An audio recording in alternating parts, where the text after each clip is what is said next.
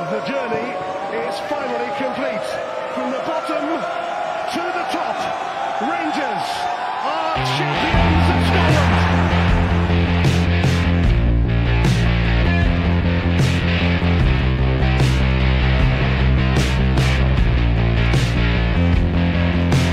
So much pressure on his shoulders. Not that you would ever guess it. A critical goal as Wycombe try and chart away to an improbable second season in the Championship. He's through Cavani. What an attempt! What a goal! That is why he's a club leader. Hello and welcome to Hopeless Wonder Podcast with me, Adam Gipke and Andy McBride. And if you're watching live with us right now, come and say hello and make your thoughts known as we go along. So no Craig this week to open us up for 2022. However, we are blessed with our friend from the show. He's the LeBron James of Norwegian football. We welcome him back onto the pod. It's Josh Butler from These Football Times. I can see it really tickled him just then. But Happy New Year, Josh. How is life treating you? Happy New Year. Yeah, very well. Quite busy, quite hectic, but excited to be on again. So thank you for having me. That's awesome. And for you to be donning that Roma shirt as well, it's a treat to behold. But we'll also introduce Andy. So, Andy, I assume you were really disappointed at not making the last pod of 2021 with the end of year quiz. So much so that you took some frustration out on some statue experts on BBC Bristol, I believe. So, I don't know if you could expand a bit more on that. But more importantly, Andy, how you've been doing, and Happy New Year to you too as well. I'm good. Thank you very much. Yeah, I was feeling a little bit lacking of energy after having the booster jab. So, yeah, it happens, but I'd rather be jabbed than not. And then, yeah, I was just, obviously, as I happen to live in Bristol, there seems to be an awful lot of people who care more about a statue rather than actual human beings. And that's where their priority lies. But hey, welcome to 2022. So, yeah, but other than that, all good and happy to be back. Good stuff. Well, never dull moment with you, that's for sure.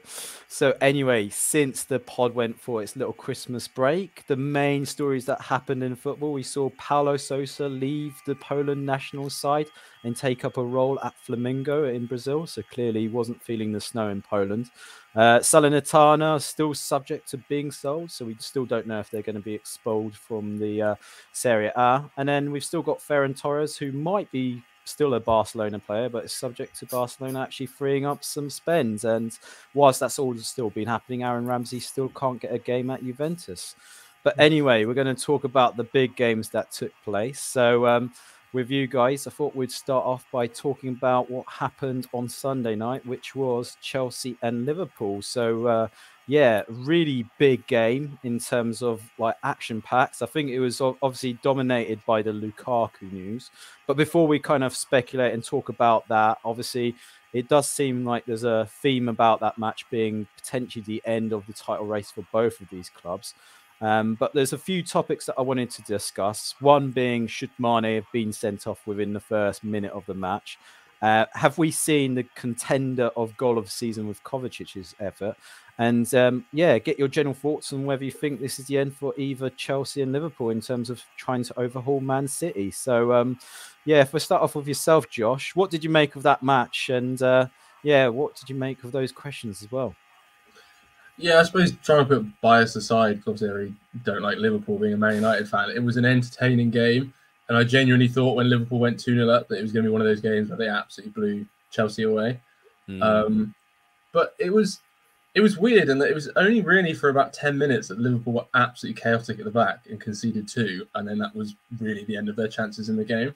But I think you're pretty much right in that you can't afford to drop points anymore. Like 10 years ago, if you lost 2 or 3 games in the first half of the season, you could still be within touching distance of whoever's at the top. But now, with City and Liverpool in the last 2 seasons or 3 seasons being as relentless as they are, it feels like if you drop points more than once, then realistically your chances are over. And I don't really see how Chelsea or Liverpool are going to catch City. They just look insurmountable to me.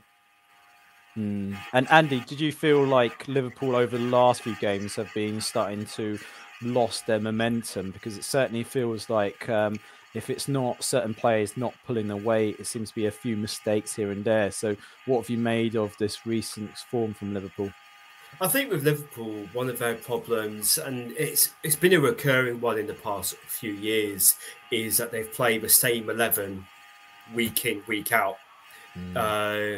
Everybody can name Klopp's first choice 11.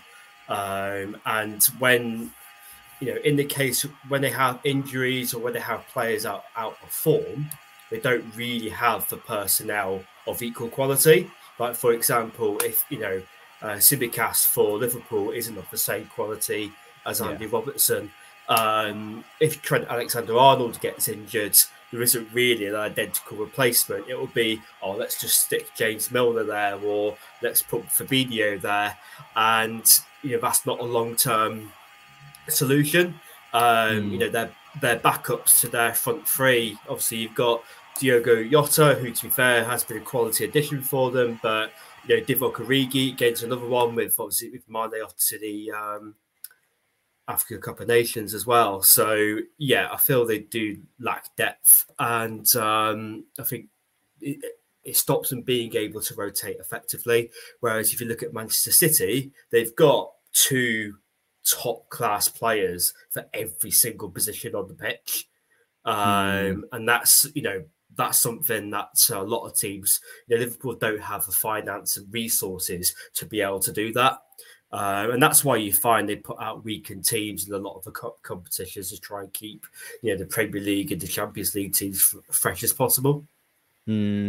What did you make then of Tuchel's decision not to start with Lukaku? Because we might as well bring that topic straight in there, because I thought it was quite a professional decision, in that circumstance where obviously he doesn't want it to affect the team game as well as what his players potentially thought of Lukaku, regardless if they did think he was right in what he said.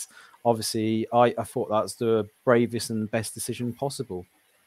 Yeah, and I think it's always been interesting with Chelsea in the past, because player power has often taken effect at Chelsea. They bombed Jose Mourinho out, they bombed Villas-Boas out, they bombed Frank Lampard out to a point. But I think with Tuchel, he won the Champions League last season, so I think he's got the backing from the board. He's got the trophies in the cabinet to go, I am the boss. With that Lukaku thing, apparently I was looking at some German commentators, and apparently some of it was taken out of context, in terms of what he said. Obviously about the main takeaway is a bit about him not, Tuchel changed the system and things like that, and he misses into Milan and that kind of stuff. But to an extent, he would have known what he was signing up for when he joined Chelsea. He would have known what sort of system Tuchel likes to play. I'm pretty sure Chelsea and their approach would have told him where he would fit into that system. And I think a lot of it is just trying to cover up the fact he's not been very good. I know you and Craig were saying, he's turned into a world-class striker, and I never quite bought into that hype, because I'd seen him at Manchester United, and he wasn't fantastic. And for 100 million quid, what is it, like 4 league goals? That's not a great return for that kind of money. So I think it's also an easy decision to make as well. If Lukaku had probably banged in 20 goals in 20 games or something like that, maybe it might have been a harder decision. But it's probably a matter of convenience. But yeah, I think Tuchel's shown that he's got the power in the squad. Yeah, he's got the power to drop in. And they got a creditable result against Liverpool as well. A 2-2 draw against Liverpool is a good result. So yeah, I think that was quite a successful outcome.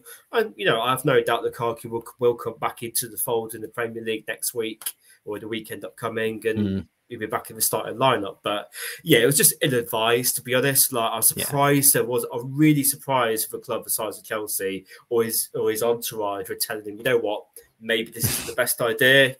Leave it to the end of the season. like something like that. It just astounds me. So it's just how bad people must be advised to be doing stuff like that. Definitely. And I have to agree, yeah, his form hasn't been brilliant of late. Definitely not the player that I've seen in an Inter Milan shirt, that's for sure. But he did kind of maybe allude to it a little bit in his interview for Sky Italia by saying the style doesn't kind of suit his game. But then, yeah, players these days have to just adapt to it. And Josh, I suppose if I bring you into this, what did you make of Lukaku's comments, being that it was 3 weeks previous? So it's probably just the timing that wasn't great here.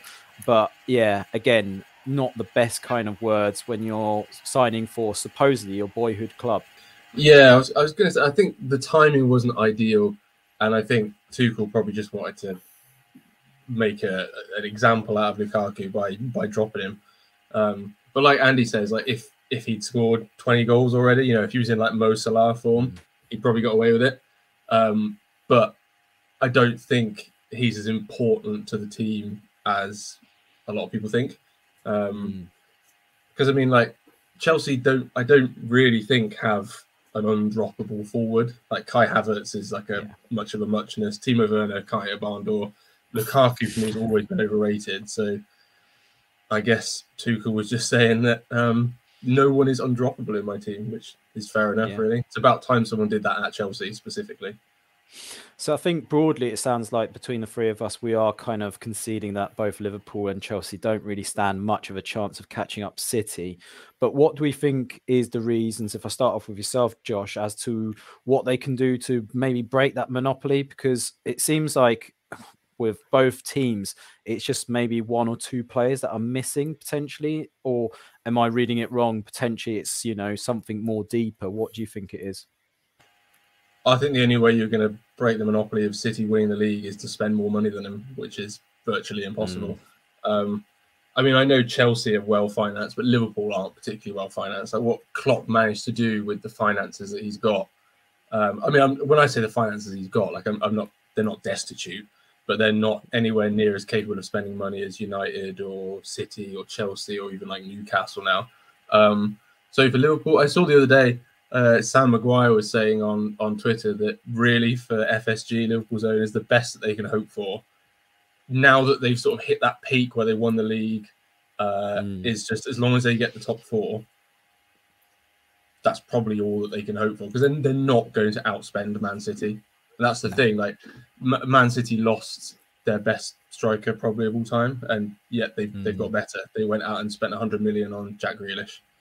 So I don't really know how you can stop Man City. And as for Chelsea, I don't know. I think there's something to be said for having a bit of continuity and longevity. As you can see with City, they put Pep in charge. They gave him a blank checkbook and they said, your task is to win the Champions League, which I know he hasn't done, but he's won the league repeat after repeat. And with Chelsea changing their managers every 18 months, they'll win the Champions League. They'll win the league here and there, but I don't really think they're going to assert any dominance in the way that City have. And Andy, did you share those sentiments? Yeah, I think with Manchester City, it's a combination of the amount of resources that they have, but they've also got the structure which allows them to maximise it. Manchester United has spent obscene amounts of money over the past, since Ferguson has left, and we haven't really got much to show for it, as I'm sure we'll discuss later. With Manchester City, they could buy £100 million on Jack Grealish, who we didn't even need. They need. I think with that they kind of wanted Harry Kane, realised they couldn't get him, so they just thought, "Oh, sod it, we'll just get Jack Grealish." But it doesn't matter. They could play, De Bruyne, Foden, Jesus, pretty much 3 or 4 players in that false 9 role. I think, if Pep Guardiola could play with 11 centre midfielders, he would. And again, as I said earlier, they've got 2 world-class players for every position. And Pep is, generally speaking, quite good at rotating. So, it's difficult because if you look at the point totals required to win the Premier League, as Josh said, 70, 80 points used to do it back, in Fergie's day. Now you're looking at 90 points plus. Yeah. You're looking at, you have to get 90 points to get top 2. You're probably looking at about 85 plus to make sure you get top 4 as well. And I think it just shows how big the gap between the top and the bottom is. But I just don't see where Manchester City are going to drop points, because it's all well saying, yeah, Liverpool could improve form and Chelsea could improve their form, but it's going like, okay, what 3 or 4 games are Manchester City going to lose between now and the end of the season? And I don't see where those 4 games are coming from. And that, unfortunately, is why City will win the league.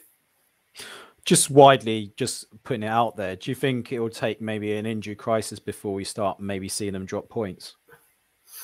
I think maybe the injury crisis. The only other part of it is obviously with Pep, his methods are very intense, and typically he tends to like a 3 or 4 year cycle at clubs. I think the only possible way that maybe things won't go so well, obviously, there's little bits of it, with Jack Grealish and Phil Foden having ill-advised nights out.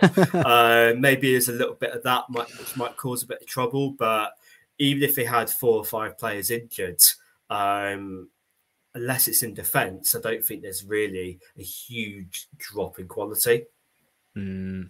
Well, let's bring in Man City, should I say, and the VAR that dominated the Arsenal match. It was a close match, I have to say, despite Arsenal's best efforts to screw it up at times, I felt.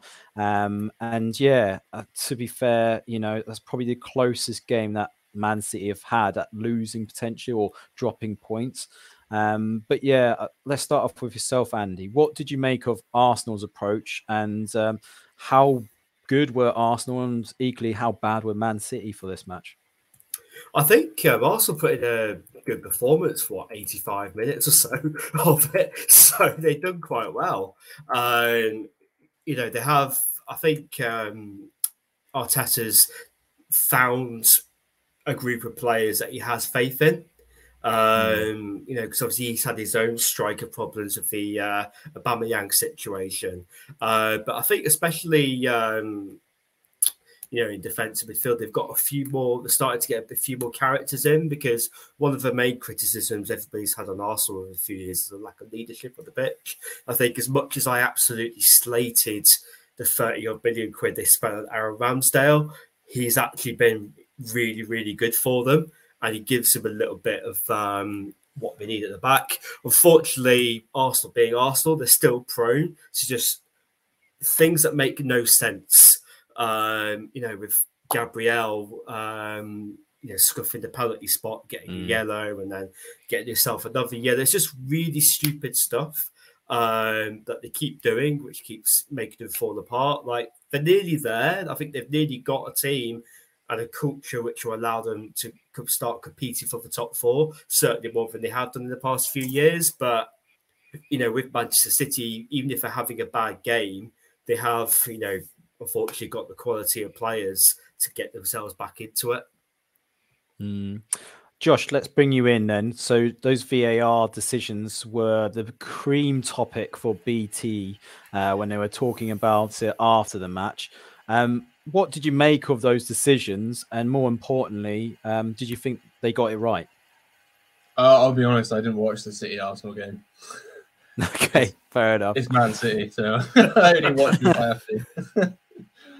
Fair enough. What about you then, Andy? Did you see those decisions? I saw the highlights. I mean, the first one, it's just one of those 50-50s. On the one hand, Ederson didn't really get near the ball, but then Smith Rowe kind of put his foot into his a little bit. You're like, well, you could have given it either way, so I can understand why it wasn't given. It's just, I think maybe the thing from the Arsenal fans' point of view is that similar decisions did go the way of Manchester City, and all right, I was in a bit of a moany mood on Saturday, but I think it is frustrating sometimes with refereeing in general, the lack of consistency. The standard of refereeing in England is absolutely diabolical. As Craig will attest, is even worse in Scotland. But but it is really, really bad. And you look at European games and they utilise VAR so much better. than they do over here. It's just kind of like you've got VAR, you can go to a screen, you can look at what's going on and make informed decisions. And when they're not doing that, it can be a bit frustrating. Do you think then the wider question should be is how VAR is used? Because it seems to be that inconsistency where refs in the Premier League are reliant on the people at St George's Park to kind of tell them what is happening. Yeah. And this is why we're having this division around this particular match, for example, where VAR has said, look at this, but they didn't actually look at the other one because they felt during the motion.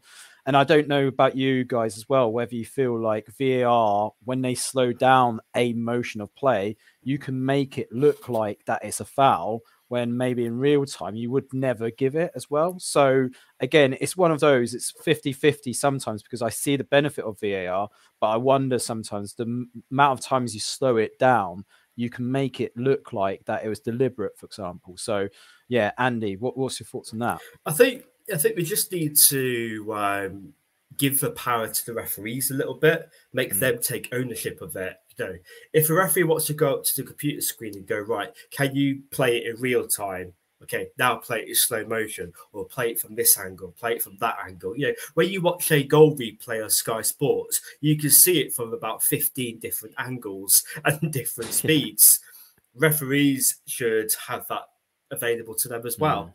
You know, because they can only see what is in front of them. They don't, you know, there might be players in the way, but they don't know what the linesman's point of view was, or maybe what the view was behind the goal. And you know, I've always been of the view that, you know, one, you should be given the resources to do your job, because then the onus is on you to actually make the right decision. I still think, you know, they should take a bit more responsibility, because the screen is there to use and they're not using it all the time. You know, you either go with use the screen at all times or don't. Yeah, like I say, inconsistency is always, I think, everybody's pet hate when it comes to the Premier League. You know, not every decision they make is a bad one. It's just unfortunately what you see every single week is decisions that were called in one game and not in another. And that's why people get irritated. You know, a red card challenge might be a red card challenge, but because it wasn't given in a certain game, that's why people feel aggrieved. That's it. Josh, what about you? What's your views on VAR? And I suppose Andy's made a really good point about refereeing standards.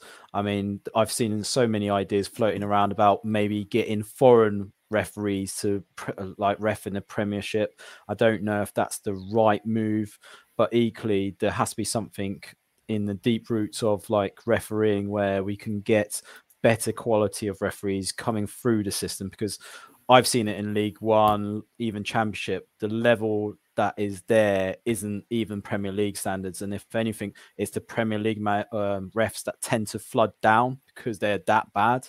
So I don't know what your thoughts are on that. I think it's probably twofold. One is that I think the vagary of football rules doesn't help.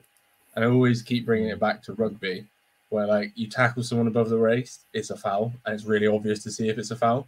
And they can use their video assistant referee, whatever they call it in rugby, to see that someone has been tackled above the waist, and that's just a foul. Whereas like in football, if you're debating about who's going to get a red card and they say, oh, he's endangering the opponent, well, that's debatable as to whether or not he's been endangered or not. Was there intent? Did he have his studs showing? How far up the leg was he? Was his leg planted or not? Like all these different variables that mean that you could argue one way or the other that it's a red card or not. And I don't think that helps referees. And the whole thing with the flexibility of our rules as well, in that, what was it, 2 seasons ago, if there was a handball accidental or not in the build-up to a goal, it got ruled out. Whereas now, if there's a handball accidental or not in the build-up to the goal, it's not ruled out. But if it comes off the hand, accidental or not, in the act of scoring a goal, it's ruled out. Like, so that rule has changed within 2 years. So if we had a fixed set of rules for a start that were easy to interpret, it would make refereeing a lot easier. And secondly, and like this has been something I've said since I was, I don't know, 11 or 12 years old, if referees actually played football, they'd be able to understand the game. There are so many referees. I was listening to it on 5 Live the other day. They were talking about how the Referees Association, so many of them have gone into refereeing at like the age of 16 because they didn't want to play football. And it's like, how can you referee a sport you've never played? Because like, I know that if I'm running at full speed and someone bumps into me, like I'm a fairly big guy, I could ride the tackle, I'd be all right. But someone else who's maybe a bit smaller than me that's running at full speed that gets clipped might go down. Doesn't mean he's dived or I've been honest. It just means that I'm heavier than that guy, so I didn't go down. And like for referees, being able to interpret those moments, having never played the sport, must be really difficult to look at a foul and go, was that enough force to knock him over, or has he dived? So yeah, I think if you could address those two issues, having a more clear and fundamental set of rules, and actually trained referees that had played football, whether that's ex-pros that become referees or whether that's mandatory, I don't know, making referees having played to a certain level for a certain number of time, I don't know how you can enforce that. But yeah, they need to have a better understanding of football to be able to actually referee it, in my opinion. Right, well, let's get us into the topic that you guys have been waiting for, and this is Man United. So I'm going to leave it with a really open question and say, is there a toxic atmosphere at Man United? And this is based on the comments that Luke Shaw said after the Wolves game, which, yeah, he felt like the team weren't together. They clearly have a disliking around Rangnick's techniques at the moment. So a lot of people been moaning about the fact that they've been training in the dark, which makes no sense at all, because I think in Manchester it gets dark after 2 p.m. So yeah, it's just one of those weird things. But you know, when you look at it from an outsider point of view, like myself, you look at it, it's 5 games unbeaten up until the recent defeat. Granted, the Newcastle result wasn't great, but we have to remind ourselves that Rangnick has been brought in as a consultant. He's not a full-term replacement. I appreciate he's there till the end of the season, unlike the Melts at TalkSport that seem to be alluding to the fact that he's some sort of replacement at Man United.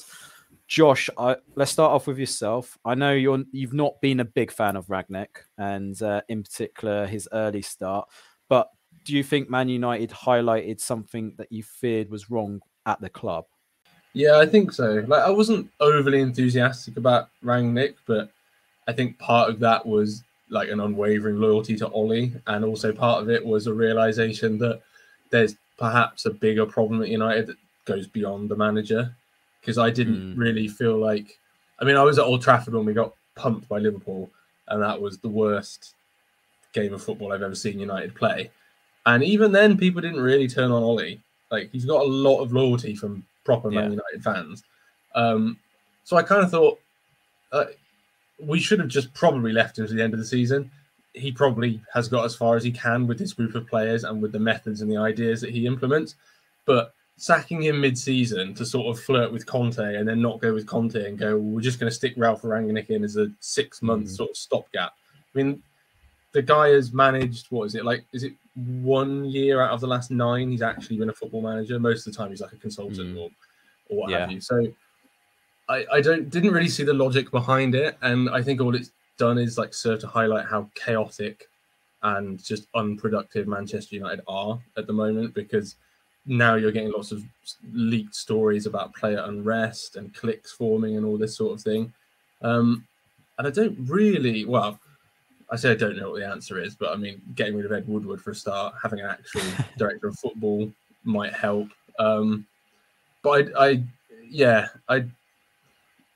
guess Rangnick's going to just sort of steady the ship, so to speak, until the end of the season. But I don't really see what's going to happen with us appointing another manager. I don't really know who's out there that would want to come to United at this current time anyway, given that we're a big club, yes, but that doesn't really mean anything when we're such a dysfunctional big club that are arguably, I wouldn't say competing with Man City and Liverpool, more like we're just sort of following in their wake, and they're 2 of the best clubs in the world at the moment. So I don't really see how it gets better for Man United before it gets worse for other people.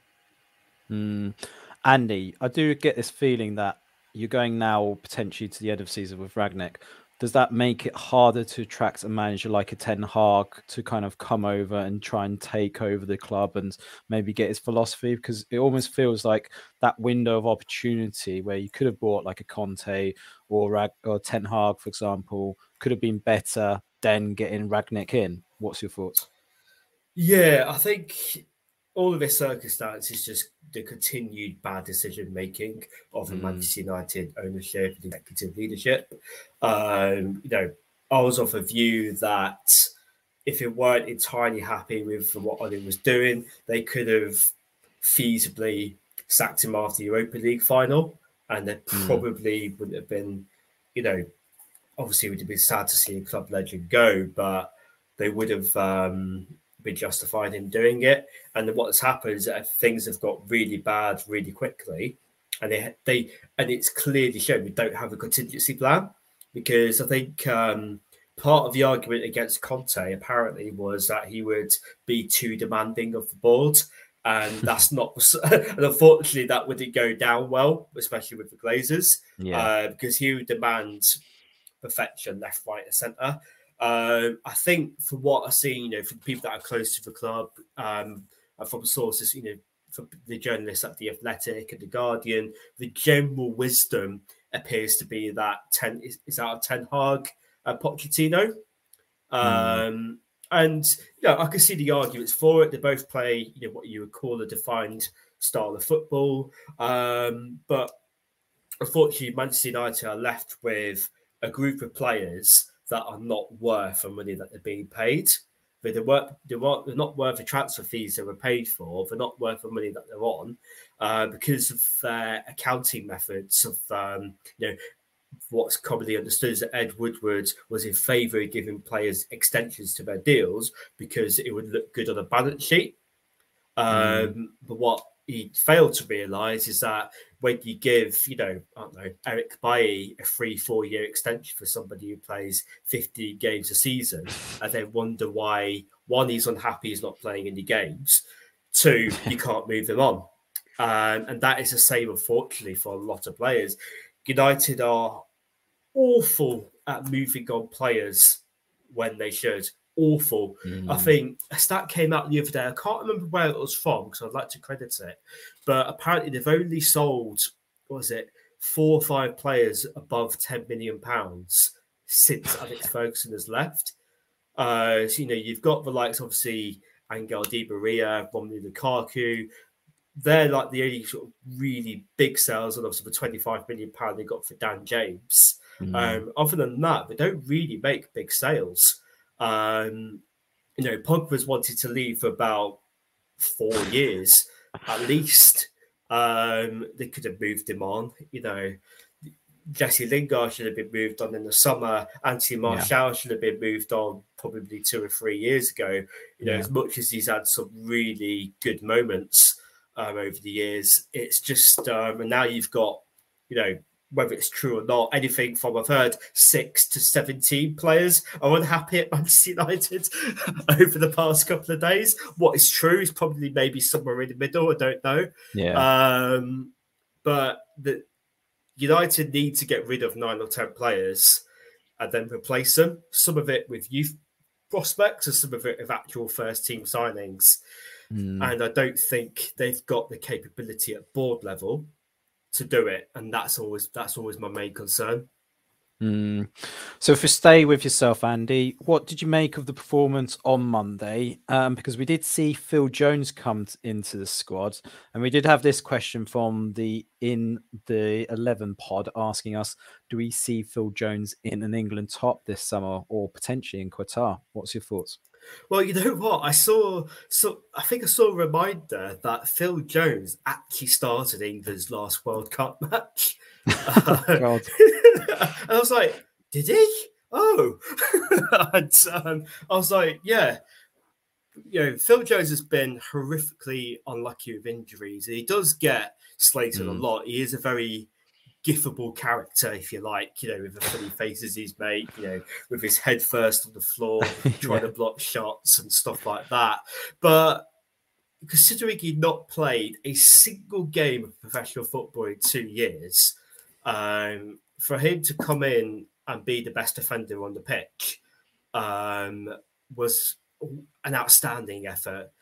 If you could be absolutely picky, maybe his header was a little bit soft, that eventually fell to João Moutinho, but really there should be somebody else covering that because if you give the Wolves lads shots at the edge of the area, they're gonna hit them. And I think what's also quite indicative of United's worries is that Neves and Moutinho would walk into the United midfield and start. There is no question about that. I'm sure Josh agrees as well. I would take Neves in that midfield 100%. Just go, here's 30 million. Thank you very much. But they played us off the park. And what was frustrating is that United couldn't put 3 or 4 passes together. Like, you shouldn't need a world-class coach to turn around and tell you, pass it to the bloke in red. Yeah. And yet they found that exceptionally difficult to do. Yeah, they're professional footballers that can't string 3 or 4 passes together. Like, how many managers are they going to throw under the bus before they start taking responsibility for themselves? And I think they keep trying to adapt to playing with Ronaldo. I was up at like 5 a.m. the other morning. I think for both on-pitch reasons and off-the-pitch reasons, if I was a Manchester United director, I would go, you know what? You've had a year. It's been nice. Off you go. I think that would be a start. And Harry Maguire as captain, I think, is looking woefully inadequate week by week. Because he's not a leadership character, and you can be a leader in 2 ways. You could either be a Roy Keane leader, in which you set an example by telling people where to go, setting the standards in training and things like that, or you have different types of leaders who are the best player on the pitch. So they lead by being better than everybody else, they lead by being an example in a playing sense, and that's what gives them the respect. Harry Maguire is neither of those, unfortunately, at the moment, and they've got too many players like him that are out of form and no quality to replace them. So I think the players have got a lot to ask themselves, like, how is Phil Jones? How have we got to a position where Phil Jones plays after 2 years? He's the only one who looks like he gives a shit, and 2 was our best player. That shouldn't be happening. Yeah. And Josh, are you much of the same opinion as well? Yeah, largely so. I just think I had to find it baffling we spend so much money on footballers and don't really have any good ones. I don't know how it's come to that point. Yeah, I agree with Andy. We've tried to implement this sort of free-flowing, very fast counter-attacking style under Ollie, which worked, like especially with people like Greenwood and Rashford. And then we bought Ronaldo. I mean, the more and more I think about it, I think it was possibly one of the best sort of bait and switches I've ever seen by Man City, in that they went, we're going to take Ronaldo, and Man United fans had a meltdown. Ed Woodward was like, just fucking throw money at him until he signs for us. And City have been like, you're lumped with a 37-year-old who won't run now. And we're like, yeah, I think we are, aren't we? I mean, I love Ronaldo, the footballer, but I know he's pulled us out of the mud in the Champions League a couple of times, but goes missing for like 95% of a game usually. And we don't have the players. Like when he was a youngster at United, he could go missing if he wanted to, because we had 10 other players on the pitch, of which probably 2 or 3 were world class. The rest were all, excellent footballers. Now we don't have that. Like if Ronaldo goes missing, Fred's not going to do his dirty work for him, or Scott McTominay is not going to do his dirty work for him. And I just think as well, like, I don't know, sometimes it's a bit of a muddled identity with United. I don't really know what we're trying to go for. We buy people like Alex Telles, who's a very attacking left back, and then don't play him. And then we play Luke Shaw, who has been better in the last couple of games and had a really good year last year. And you're thinking, right, okay, so we want fullbacks at attack. And on the other side, we've got Aaron Wan-Bissaka, who genuinely, for the life of me, the one good thing he is, one thing he excels at is tackling a football. But like, most of the time, the reason he has to go for those last-ditch tackles are because he's been caught out of position, or he's been ball watching and lost his man. So I can see why Dallow's starting over him. And I don't know, it's just every year I look at United squad, and I think United fans around England and around the world, we add a player to our squad and we're like, we can challenge now. And then within like 3 or 4 months, we're like, no, it's absolutely shocking. I think the summary here is that it's a combination of transfer policies that clearly just don't work together as a team. That's where it's going wrong. Main thing I wanted to ask you, though, Josh, and I'll go to you, Andy, as well. What have we made of the form of Bruno Fernandes? Because, since Rangnick's been brought in, I haven't heard from him, and it's a bit worrying because he used to be the guy that got you guys ticking. Yeah, well, I think this shift to 4-2-2-2, which he seems to favour, doesn't really fit Bruno Fernandes in anywhere. Because obviously he's not going to play as one of those midfield two. And then the two further forward are not quite wingers, not quite attacking midfielders, and Bruno Fernandes doesn't really have a role because he's not a classic number 10 like a Totti or a Baggio, but his preferred role is that free role in behind the striker. And when you're playing two up front, he doesn't really have anywhere to go. So I don't know. I think Ralf Rangnick has realised that Ronaldo doesn't do enough on his own, but Cavani will do double the amount of running up front. Although if he pairs him with someone like Greenwood, who will move a lot, and therefore that doesn't really leave any space for Bruno. But I don't really care. I'd be just putting Bruno in at number 10 and building the rest of the team around him because he's by far and away our best player, like by far and away. And it really annoys me on Twitter that there's this like growing following now of people that are rewriting history, saying that Bruno Fernandes is shit, and a lot of them are Man United fans. And I'm like, I don't really get how you come to that conclusion when we've been decent but not great the last couple of years, and it's all because of him, no one else. He's been our best player considerably, so I give him so much slack. He could not score for the next 20 games, and I'd defend him to the hilt. I imagine it's just because he's not scoring points on fantasy football. That's probably why they don't like him. But that's my guess. What about you, Andy? What's your thoughts on Fernandes? Yeah, he's obviously not been, at his absolute peak this season. But then, I did feel there was games last season where he was perhaps overplayed a little bit. When he plays 90 minutes every single game, week in, week out, it does take a toll, if not physically, but certainly mentally. I think maybe that plays a part in it. And again, it goes down to the fact that there isn't anybody of Bruno's profile and quality that could come in and replace him. The Donny van de Beek thing, obviously, Rangnick's now come in and also decided that Donny van de Beek just isn't it, which makes you wonder why he was bought in the first place. Because obviously, what is it? Two permanent managers and an interim have all decided that he can't give United what he needs.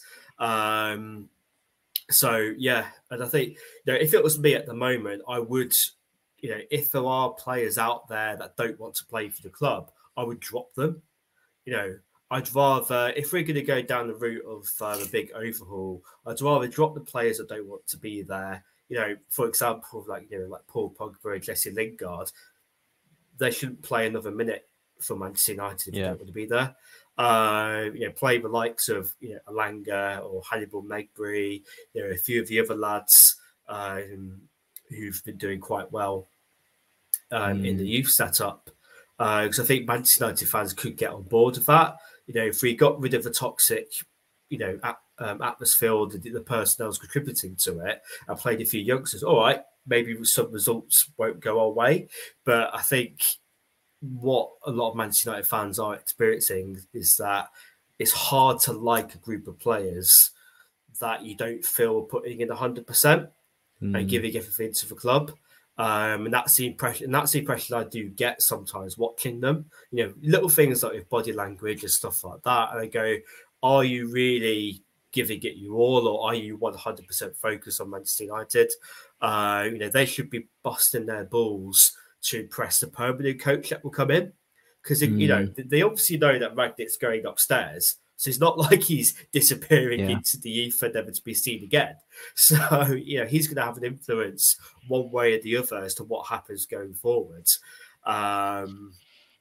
But yeah, it's just, like I said, I think we're just paying for an awful lot of bad decisions which are coming to roost at the moment. And I've been guilty of, a few players have come in, I've gone, yeah, we're going to do really well this year, because I'm a relentless optimist. I like being optimistic and go, yes, we can do this. At the start of every season, I'm like, yes, we're going to win some trophies. We're going to get to the final of this. We could win the league this season. And then a few months later, reality kicks. It's like with Sancho as well. I don't understand that we've chased this guy for 2 years and then don't have an obvious plan of where he's going to fit into the side, what players he'll work well with, or what players you might need to bring in to work well with him. Yeah, there's been no that's it. forward planning there at all. You know, and that's why so much of Manchester United just doesn't make any sense. And I'm sure we'll be talking about it for the rest of this season as well, why it doesn't make any sense as well. But before we kind of leave the games that did take place, I thought we'd bring up this really interesting question from our previous guest, Jeremy McGann. And he just wanted to ask our thoughts on Watford preventing the African players going to the AFCON. So we saw, obviously, Dennis being prevented from joining Nigeria. But yeah, it's a bit of a weird one. And I think it was soured by the comments that Seb Haller had recently from the press, asking what he'd prefer to do, whether he wanted to represent his country, was it Cameroon, instead of being with Ajax. And he said, well, it's an honour to be at the AFCON. You know, it's a bit like every European player going for the European Championship. But if we start off with yourself, Andy, this is a bit of a different situation. We've got a club here that's preventing a player from joining his nation based on the fact that they're desperate for that player to really turn out for them. So what's your thoughts on that? I mean, I guess there's two schools of thought with it. So when I read into the Dennis situation, apparently what the teams competing in AFCON were meant to do were notify like a list of like 40 odd players where they go, right, it's a high chance you're going to be called up to AFCON, you know, expect a call and prepare for it. And apparently they didn't submit that paperwork in time. There was a change in coach, and you know, that it's all got a little bit pear-shaped. But I feel that's just a convenient excuse, because it's not like the AFCON's a new competition that's just in its first edition this year. It's been going on for years. You know, for years it's been played. It's played in winter because in most places in Africa, I'm not an expert on geography, but it's really, really hot there. That's why they're having a winter World Cup in Qatar, because it's really damn hot. And you can't play it in the summer because it's dangerous for the players to be doing it. So that's why it's held in winter. You know, it's not Africa's fault that the European season is continuing, and they shouldn't have to, you know, change the way they do things just to suit European countries. And there is quite a lot of, I think, snobbery, I think it's fair to say, behind it, because, you know, Klopp has been quite demeaning in the past to the African Cup of Nations and his existence, and, you know, the general view, especially the Premier League, and even the attitude of fans as well, that it's just a massive inconvenience.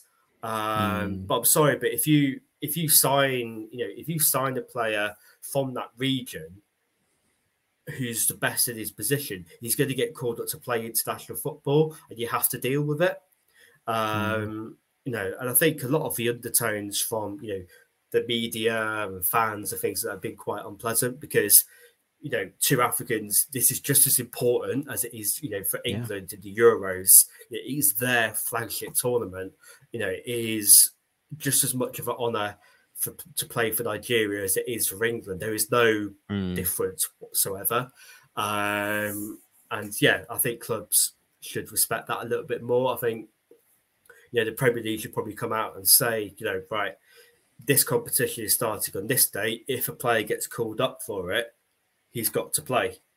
You know, just be a bit more hardcore about it, because you wouldn't. Let's say, I don't know. I mean, there's a Winter World Cup that's going to be in Qatar. Yeah. You can guarantee not a single club is going to go, I'm sorry, you shouldn't go. You shouldn't go to the World Cup because it's going to interfere with our season.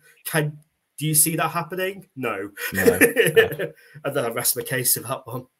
Yeah, exactly.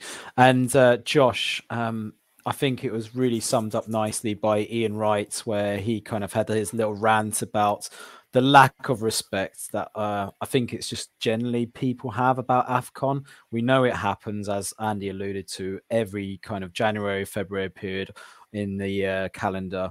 So, yeah, is it just the fact that people lack respect for other football tournaments around the world, which is why we're seeing this kind of take place right now? Yeah, I think that's probably got something to do with it. But I guess also to play devil's advocate for a moment, the clubs pay the players' wages, so technically they're the ones that get the say on. I mean, they don't often exercise that right, granted. Like, I suspect they wouldn't exercise it for a European Championship or a World Cup, like you say. So there should be no reason why they exercise it for the AFCON.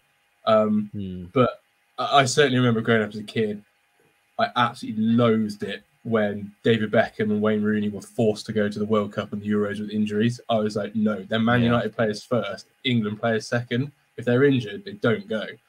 But that's because I've always just been club over country.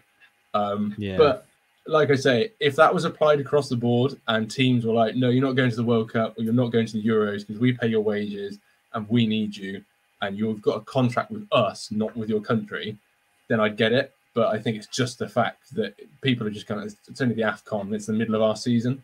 But it's weird because I imagine from a legal precedent, they're quite entitled to do it though, because I imagine Watford would make the argument, we pay his wages, we pay his insurance, we, if it not own the player, but, you know, he works for us. So it's up to us whether we want to release him for an alternative, like, bit of work, effectively.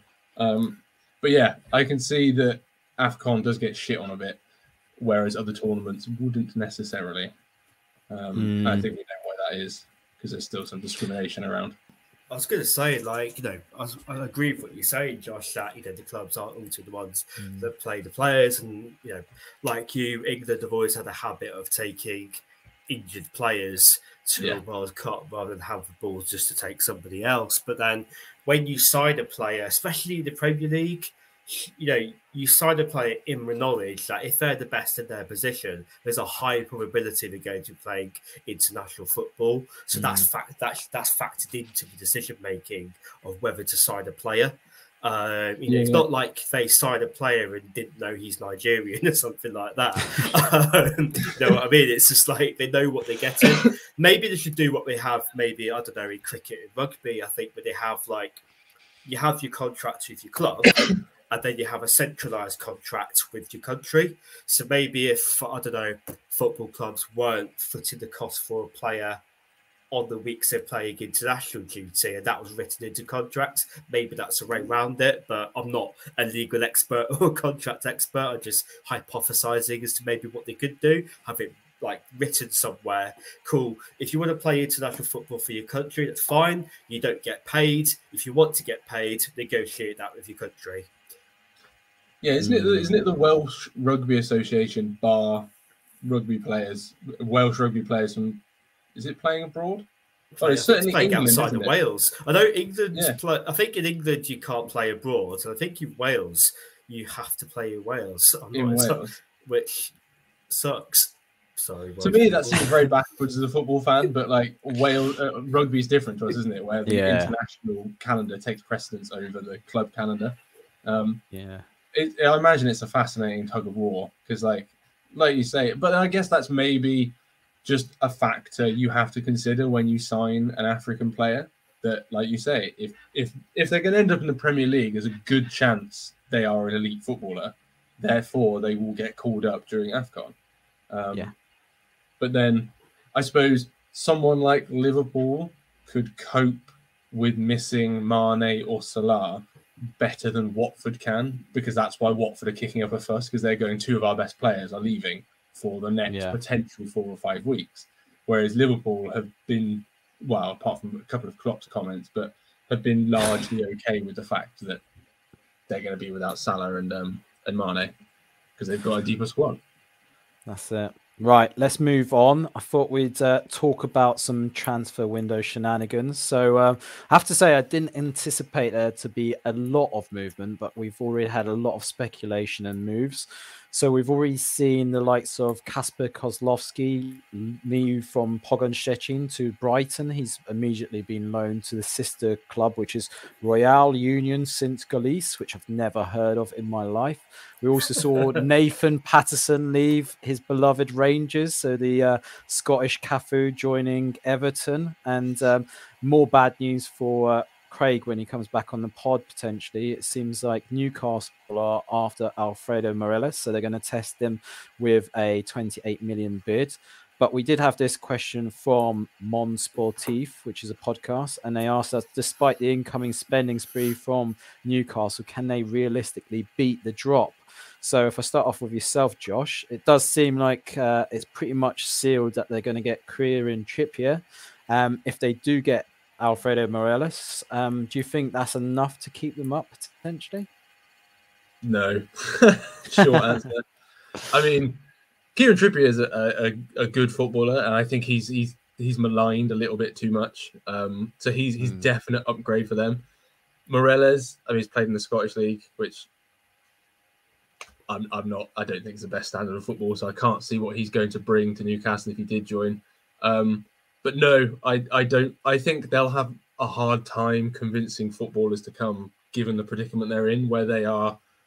I mean, they're largely one of the. I mean, they're not Norwich. Norwich, I would say, are flat out the worst team in the league. Yeah. But that next step up of the ones that are really struggling, Newcastle are in that zone.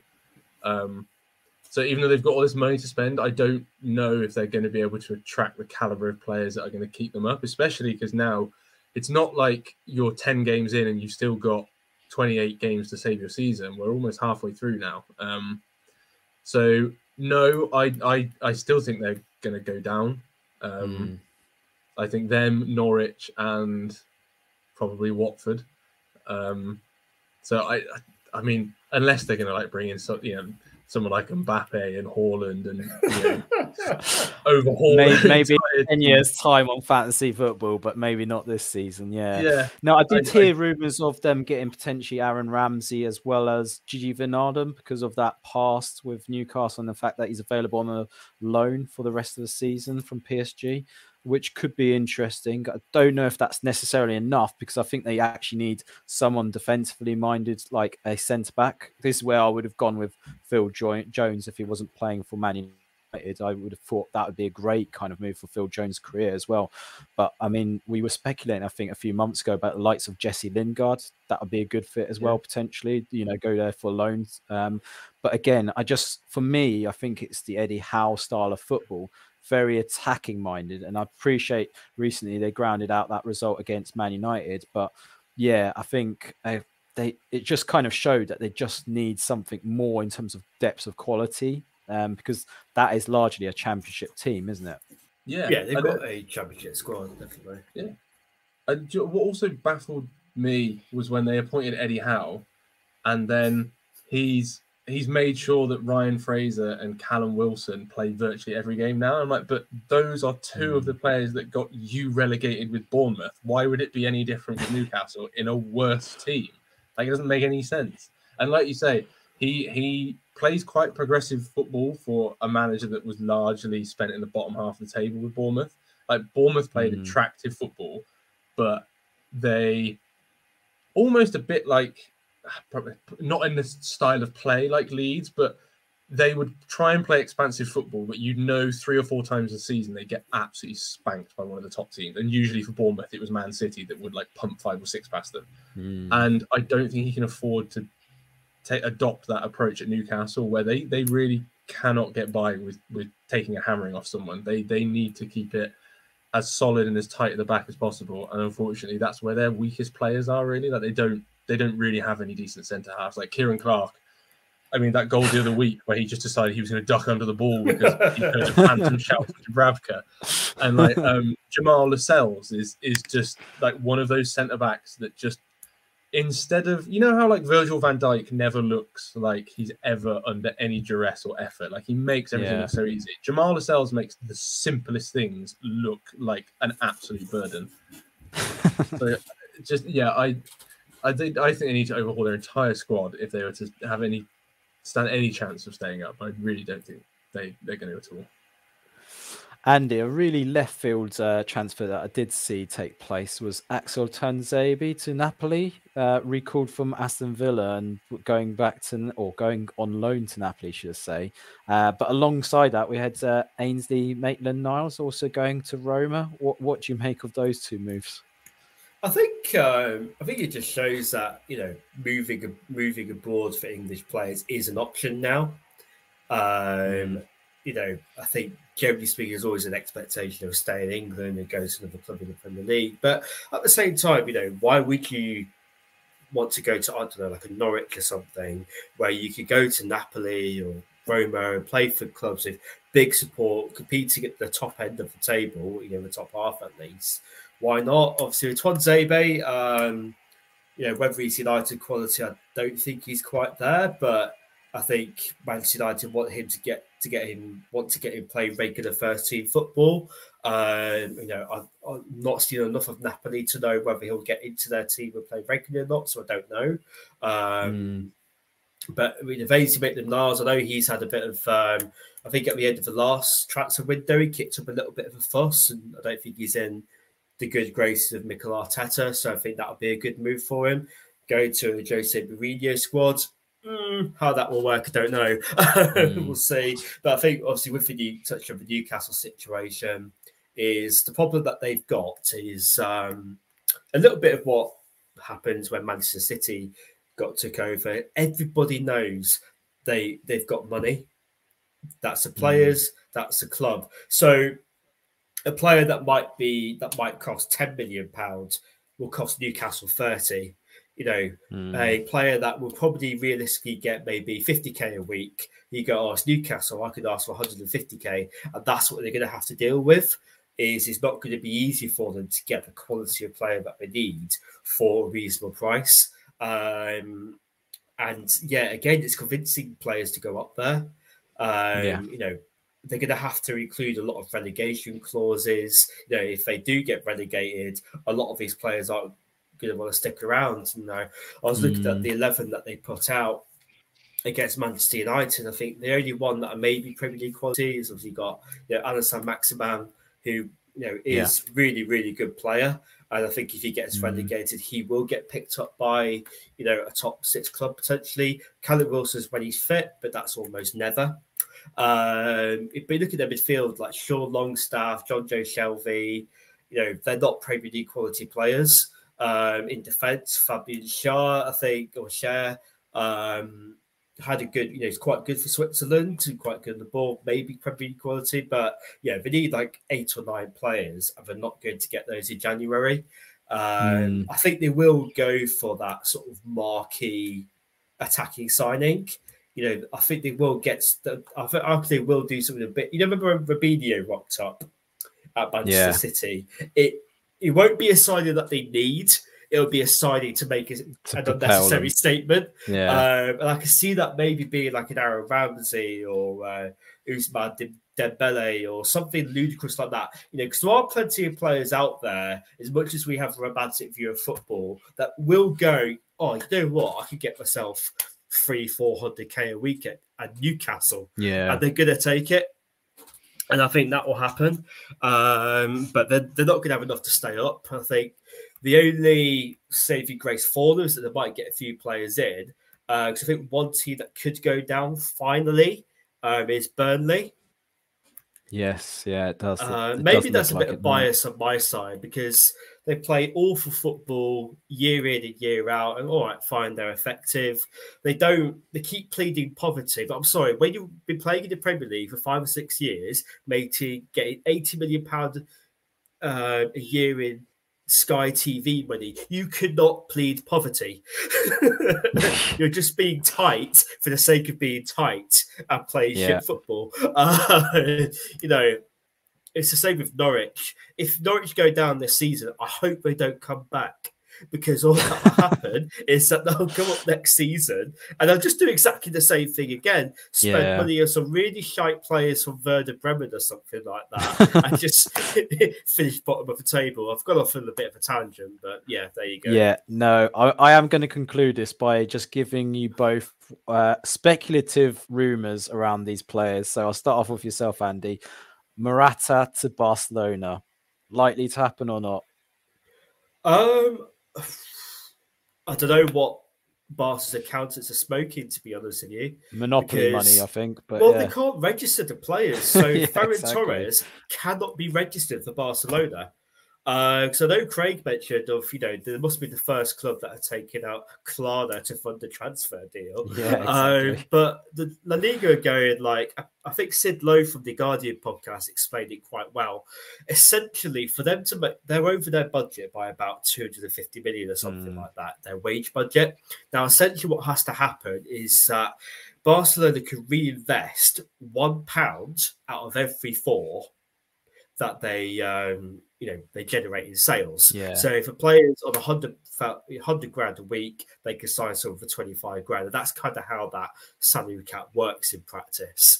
The problem they've got is they're trying to scramble for clubs that want them, and they haven't got very many sellable assets. And players like Umtiti and Braithwaite. Not that he's a sellable asset, he's just useless. I would want to move them on. They're the sort of players that go, well, I'm not going to get that same money if I go somewhere else because I'm shite. And that's the sort of problem Barcelona have got. They've only just been able to register a 38-year-old Dani Alves. So, exactly, it would be a very Barcelona thing to get Morata in. They've got Ferran Torres in. They get to the end of a window and they can't register them. That would be such a Barcelona thing to happen. Yeah, definitely. And Josh, just to kind of finalize this, Eden Hazard to AC Milan. Do you think that's likely to happen? No, I can't see that happening at all. I know he doesn't get a lot of game time at Madrid, but I don't know. Would AC Milan realistically be able to afford his wages? I'm not entirely sure. I think they're struggling to pay Zlatan's wages at the moment, let alone another star like Eden Hazard. But very strange one, I thought, personally. Yeah, I think that's a bit fanciful, that one. I can't see that one coming to fruition. Yeah. Right. We'll kind of just do a quick weekend preview. Not a huge amount of games, but I have picked a number of them. Andy, if we start off with yourself, who have Man United got this week? I think it's on Monday that you guys are playing. It's Aston Villa in the FA Cup. Yeah, you looking forward to that? No. Because we've also got Aston Villa in the Premier League shortly afterwards as well. And you've got the whole subplot with Gerrard and all that kind of stuff. With United not being in the best of form as well, I feel that could be an awkward game. So I'm not massively looking forward to it. Yeah, so in terms of picks for myself, on Saturday 12:30 we've got Wycombe versus Sunderland. That's the big game that's being shown on Sky, so if you fancy something at 12:30, feel free to tune in to my beloved Wycombe. Other than that, though, we've got a series of FA Cup games. So what I've done here is pick who I think might be the underdogs that might cause a shock. So we've got Kidderminster versus Reading, Bournemouth versus Wimbledon, Millwall versus Palace, and Mansfield versus Middlesbrough. And in Bundesliga, we've got Frankfurt versus Dortmund. So Dortmund not in great form, but Frankfurt on the reverse, they're doing really well. And then on Sunday, we've got Roma versus Juventus, Inter versus Lazio, Lyon versus PSG, and we've also got Villarreal versus Atletico. So I don't know, Andy, if there's any other games that you like the look of over this weekend. I hadn't really looked too much. I mean, I think Millwall versus Palace looks quite tasty, doesn't it? I think that's going to be an entertaining game for varying reasons. I think it'd be good to see if Wycombe could beat Sunderland. Because every year that Sunderland spent in League One, I just find utterly hilarious, just purely because of the Sunderland Till I Die Netflix series. It just makes you want them to fail every single season going forward. Definitely. And all I can say is we seem to wind them up really nicely, so their fans do not like Wycombe. They don't seem to like Wycombe. It's apparently because you shithouse your way up the league, and I think because of the whole COVID stuff. Yeah, there's the shithousery to the Championship, but also the fact that they struggle to beat us as well. So, it's one of those where they've got obviously Aidan McGeady still playing for them somehow, and we're basically a pittance in terms of wages versus Sunderland's wage bill. So, but we still get one over on them. So yeah, we like it that way. And Gareth Ainsworth, I'm sure, will shithouse himself to 3 points hopefully on Saturday. We'll wait and see. But we come to the end of the show. So without further ado, a massive thank you to Josh for appearing on the pod. Josh, I believe you've been working on some big stuff with these football times as well. So I'll let you plug that. But more importantly, where can the listeners and viewers find you and your work? Yeah, so we've got the Ronaldo magazine, which is out in pre-sale at the moment. So if you want to read about the original Ronaldo, Brazilian one, Fat Ronnie as I call him, you can get yourself a copy. And we've also reissued the Roma magazine with some new artwork by Yoni, our good friend, hence the Roma top. But yeah, you can find me on Twitter at Josh'sButler90. And yeah, a big year ahead for these football times, because we've got another exciting club edition coming soon for a club I think that a lot of people will enjoy. Yeah, definitely recommend your magazine, because even for just the artwork alone, it's mesmeric, shall we say. So yeah, if you haven't checked these guys out, make sure you do. So before we send you off, make sure you subscribe to our social media channels. So on Instagram at the Hopeless Wanderer Podcast and on Twitter at Hopeless Pods. Andy, many thanks for your contributions. Hope you have a good weekend. And the same to you, Josh. Hope you enjoy your weekend. But for now, listeners and viewers, hope you enjoy the pod. And we'll see you next week with Craig. So for now, take care, everyone. Bye.